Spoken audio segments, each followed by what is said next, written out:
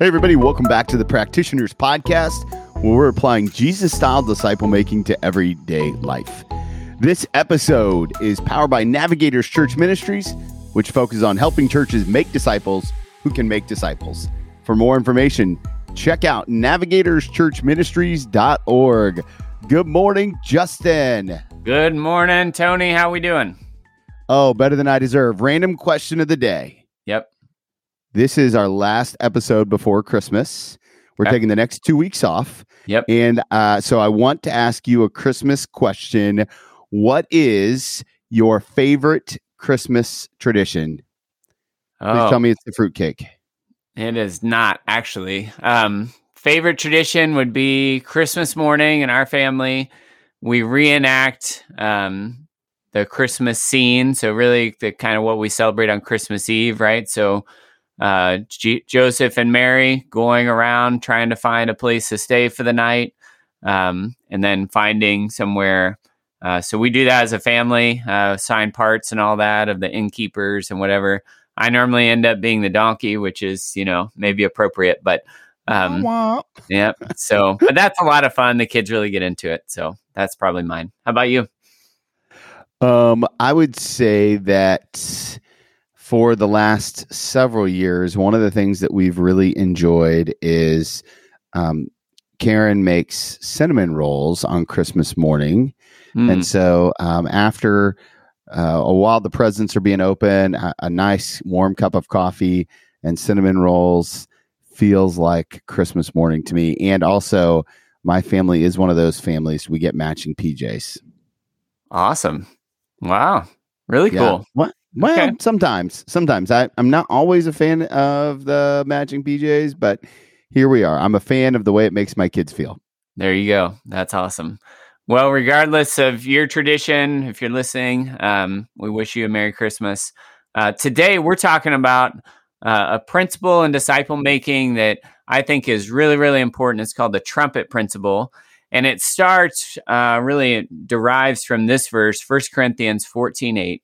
It says, if the trumpet doesn't sound a clear call, who will get ready for battle? If the trumpet doesn't sound a clear call, who will get ready for battle? And the answer seems to be very few, if any. Now, there's a practice, and kind of this goes back, some biblical background here. There's a practice of sounding a trumpet in preparation for getting ready for battle. We see it in the Old Testament, in Exodus 19, and of course, with the walls of Jericho in Joshua 6, where they marched around. And then when the trumpet sounded, they were to wait and the walls fell. That was kind of the attack. But the trumpet principle, Tony, what does it make you think of when you hear about the trumpet principle? I mean, so obviously my military background, we use trumpets to call troops to action all the time. And there are always trumpet calls that require certain actions. For example, in the morning when they play Reveille, Reveille. Dun, dun, dun, dun, dun, dun, dun, dun, dun, dun, dun. I wish I had a trumpet. I would play it right now. But they use Reveille as a way to wake us up and get us moving, right? And they use retreat as a way to end the duty day, right? And so Reveille and retreat are trumpet sounds that create a clear call to action. It reminds us both that we not only need to be a part of the movement, but it reminds us of the service and the sacrifice. Even taps, if you've ever been to a military funeral, the trumpet plays with taps, each call very distinct, very pointed, and very clear about what it stands for in terms of what a call to action is. No, I love that. I love that you have all that military background, which I don't have, but it really adds fullness to this concept of the trumpet and the principle of the trumpet, of sounding and moving people towards action. And, Tony, this holds true for leaders no matter the context, right? So if you're trying to lead people in your business, or if you're a pastor trying to lead in the church, or if you're a parent trying to lead in your family, if the people you're trying to lead don't know where you're calling them to go or what the task is, then they're not going to move. right? And so if the trumpet doesn't sound a clear call, if you as a leader don't sound a clear call, then the people that you're leading aren't going to move. And really in churches, if churches don't sound a clear call to make disciples, then who will make them? And again, the answer seems to be very, very few, because in most churches, Tony, as you know, and I know, there's not a clear call towards disciple making. And it's a problem really in some churches. And it's a problem not only in churches, it's a problem in businesses and in families. We just need a focus of where we're going and how are we going to get there. And the sound of a trumpet call, making that clear sound, is what makes a difference in moving people and people just kind of sitting around or moving in different directions. Yeah, and the real tension with all of this is that churches ask for things all the time. There are call to actions literally almost at the end of every sermon that you hear, or it's not just about the getting people to do something, sounding the call, but it's about getting clear and being consistent in the call. And this is really important because we live in this culture today, this consumeristic culture, and we've talked about it here before. This consumeristic culture creates so much noise. So it has to be more than just simply completing a task. It has to be more than simply asking someone to serve on the media team or the hospitality team.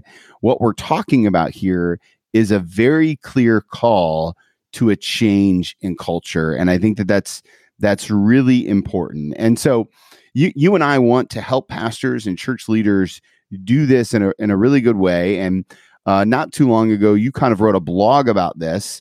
And so we thought it would be good for you and I to go through the 4 questions that every leader must ask if they're going to sound a clear call. And I'll begin with number 1. The first question is, how does disciple making differ from what the church is already doing?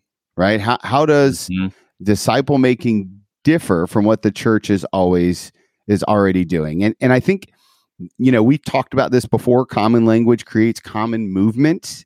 And when we talk about a clear call, this is where you want to incorporate this idea of common language, about defining disciple making, about making sure that it's relational, intentional, and reproducible, and that it's Jesus style disciple making. So it's not programmatic. It's not something like that. It's very different. It's creating a clear call to Jesus style disciple making and doing that in a very consistent way with common language. So I think that that first thing is that this isn't, we're not trying to get them to a task that can be checked off the list next Tuesday.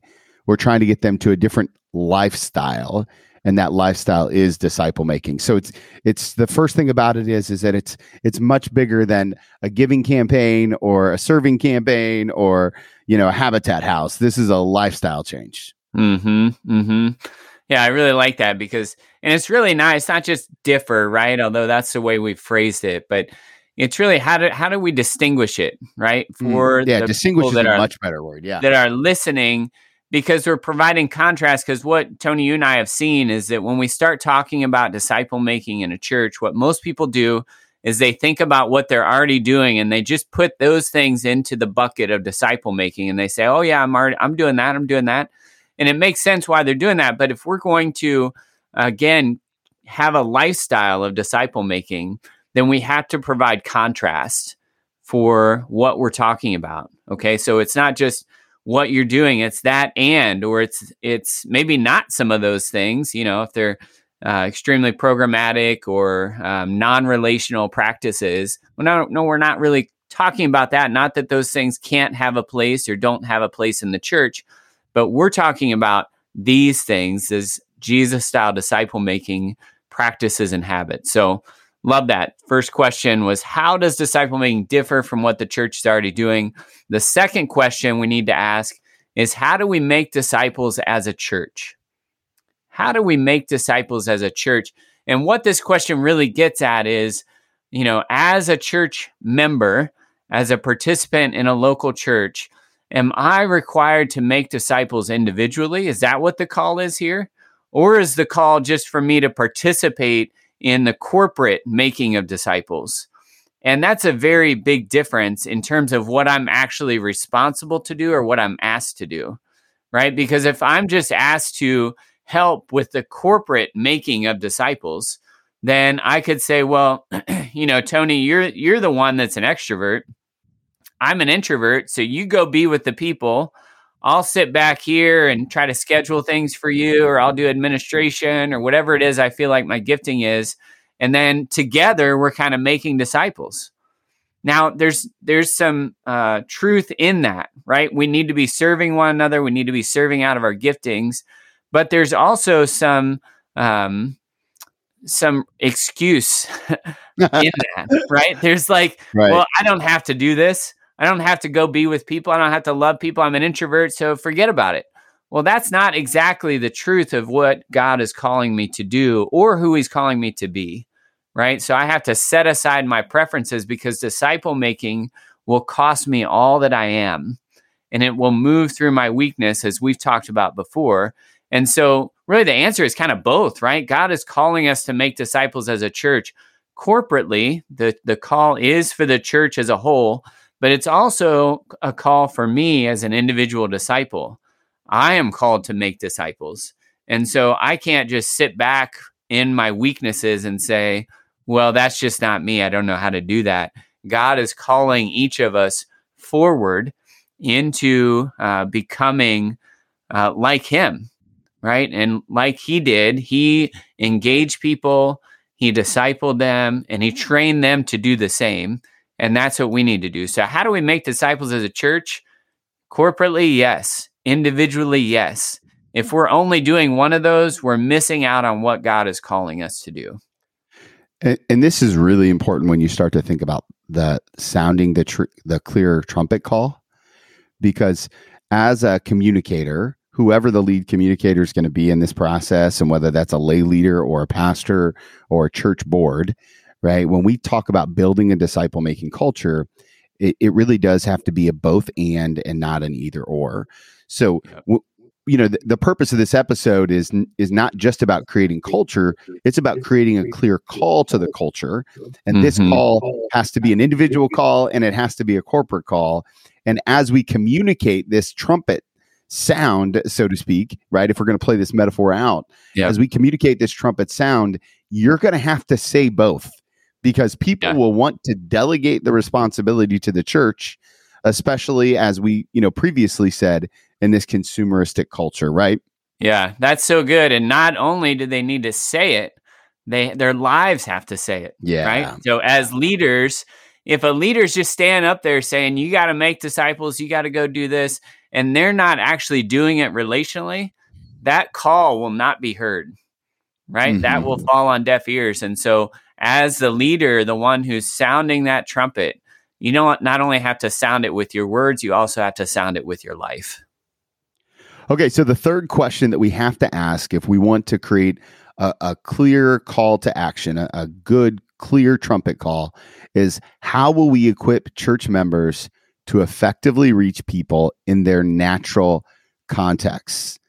Let me say it again. How will we equip church members to effectively reach people in their natural context? And I want you to do me a favor. If you're taking notes or if you're looking at the show notes, I want you to circle, highlight, and underline natural context, because what we're talking about here in Jesus style disciple making, it's not a program. It's not something that can be done in the church. It has to be done where the people are. And the reality is that while there are always people in the church who could use a little more disciple making, we want you to make disciples. And this has to be the call to action wherever you're planted, right? And that's the example that Jesus gave to us. Relational disciple making that happened in the normal rhythms of life. And this will be a different call than a lot of the calls that pastors and lay leaders and boards have usually made, because we normally call people to actions that take place in the church or church sponsored events. Really, what we're talking about here are personal disciplines that change where you are and how you think about it. So let me give you an example. when we're talking about this call to action to make disciples, it's not just like, hey, go get in a small group, sign up on the church website. That's certainly part of it, right? And we're not throwing the baby out with the bathwater on this. But this call has got to be, each of us are called to make disciples in our neighborhoods, in our schools, in our works, wherever the people are, regardless of whether or not they ever come back to church. And this is all part of this call that gets really sticky, which is why we want to help you make it extra clear, because it'll feel counterintuitive. You're not making disciples to come to church. You're making disciples to follow Jesus. So well said. So well said. Good. So the fourth question, how will church leaders pastor people through resistance to personal disciple making? How will church leaders pastor people through resistance to personal disciple making? So it's no surprise that when we ask someone to change or to do something different, you can expect resistance. Yeah. Right. And so a church leader needs to not only expect that, but to be prepared to help people, to walk with them, to pastor them through that resistance. So one of the things that I've noticed is that there's a few different responses that come out when we start talking about disciple making in the local church. One of those responses is guilt. People feel guilty that, well, wait, I haven't done this. Once they hear that clear call, they're like, well, wait, I haven't done it. And why haven't I done it? And then they start to feel bad about themselves. And there's all this guilt that you have to help people overcome and untangle. And we've talked about that in previous episodes, a little bit about how we do that. But others don't feel guilty about it. They just reject it. And they might reject it because they feel that guilt. And they think, oh, I can't handle that. This can't be right. Forget it. I'm not doing that. Others want to do it, but don't know how. Right. And so they have to begin to wade into that. And again, it hits into weaknesses of many people. If you're not very relational, there's a weakness there of, all right, well, I got to sit and relate to people and do that time after time after time. I don't know. There's other people that have insecurity around being intentional. Well, I don't know what I would share. I don't have anything to share. I mean, I could talk to people, and so it's wading into that weakness and helping them with whatever that is. And when you start sounding this trumpet call in a church context, you are going to face resistance. And if you're not willing to walk with them and pastor them through that resistance, they're not going to become disciple makers. And so that final question there is super important. How will church leaders pastor people through resistance to personal disciple making?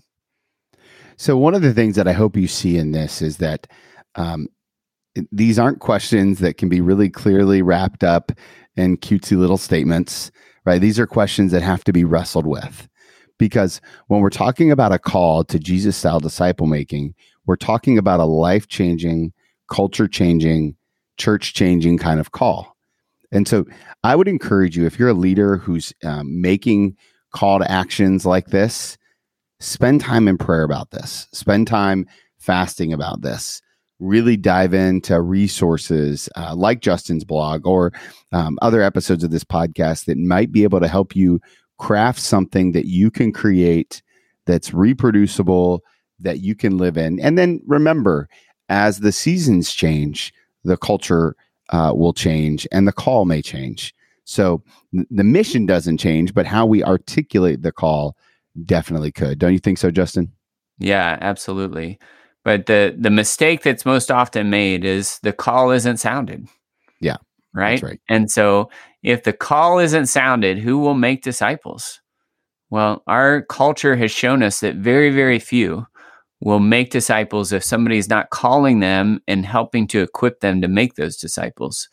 And so that's why we're talking about this, right? Because we want every pastor, every church, every disciple to have this clear mandate in their heart, this clear conviction around, no, I'm here to make disciples of Jesus Christ. And the only way I can do that is first to be a disciple of Jesus.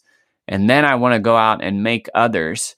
And so if we're not proclaiming that call, not only with our lives, but also in the ways that we communicate, it's going to be real hard to get others to join us. And in a church context, it's really going to be impossible to have a disciple making culture if we're not sounding a clear call of disciple making in the church. Yeah, that's so good. The reality is that even an unclear call to disciple making is better than no call to disciple making. So I know it can be scary, but go ahead and make the call. Make the call. Okay, takeaway for today's episode. Disciple making begins with a clear call to action. Disciple making begins with a clear call to action. The action step, probably pretty obvious. Clarify your clear call to action and share it with a fellow disciple maker. Clarify your clear call to action and share it with a fellow disciple maker. Guys, we are so thankful to be on this journey with you. We're thankful for you listening. If you enjoyed today's episode, do us a favor, hit that subscribe button wherever you listen to podcasts. Leave us a rating or review on iTunes. It does help other people find the podcast. And hey, share this episode with that fellow disciple maker. We'd love to get the word out.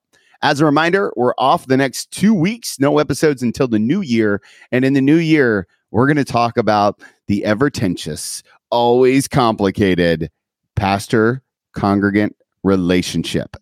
We're going to wrestle with the question, should pastors keep their distance from people in the church? The best way to make sure you don't miss it, hit that subscribe button. Thank you guys so much. Merry Christmas, and we'll see you real soon.